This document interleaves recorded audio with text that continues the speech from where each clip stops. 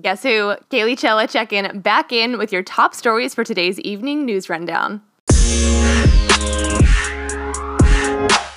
President Trump and his health secretary are laying out new proposals designed to reduce drug prices, including a requirement that drug makers disclose the cost of their medicines in television advertisements.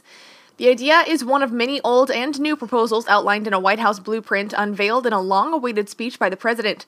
Under the plan, Health Secretary Alex Azar said the Food and Drug Administration would immediately examine requiring pricing information in pharmaceutical ads.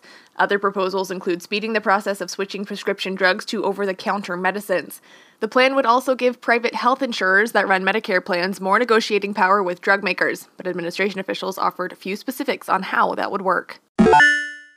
A White House official dismissed Senator John McCain's opposition to President Trump's CIA nominee, saying, quote, "It doesn't matter because he's dying anyway."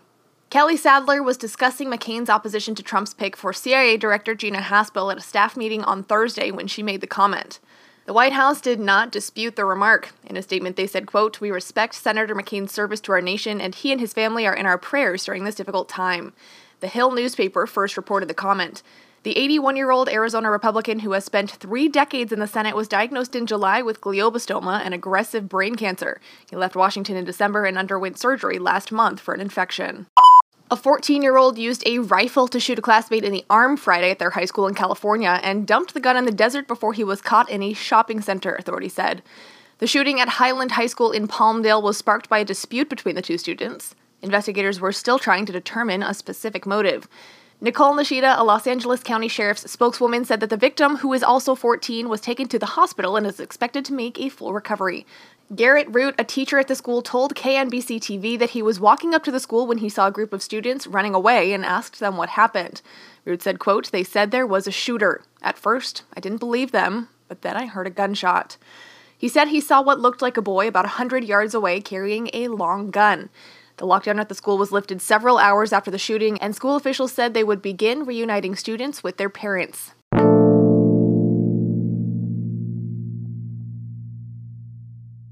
A white graduate student at Yale called police on a black graduate student who had fallen asleep in a common area of their campus residence, an episode that a dean said shows the need for efforts to make the Ivy League university a more inclusive place. Lolade Siambola posted 2 videos of Monday's encounter on her Facebook page, including part of a conversation with the white student who told her she was calling police after finding her on a couch in the room at Yale's Hall of Graduate Studies on the New Haven campus. After questioning Siambola for more than 15 minutes, police confirmed she was a Yale student who lived in the building and then left.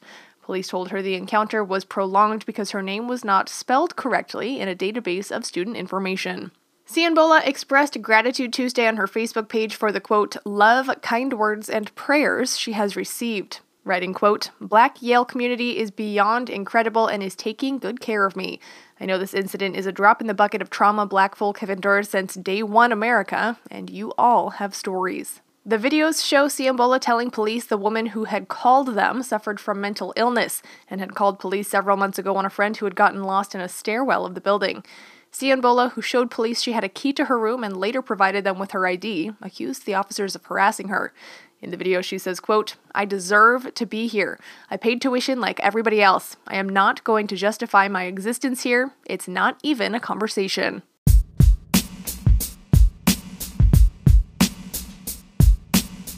All right, guys, that's all I got for now. I will check back with you tomorrow. This is Kaylee Chella signing off.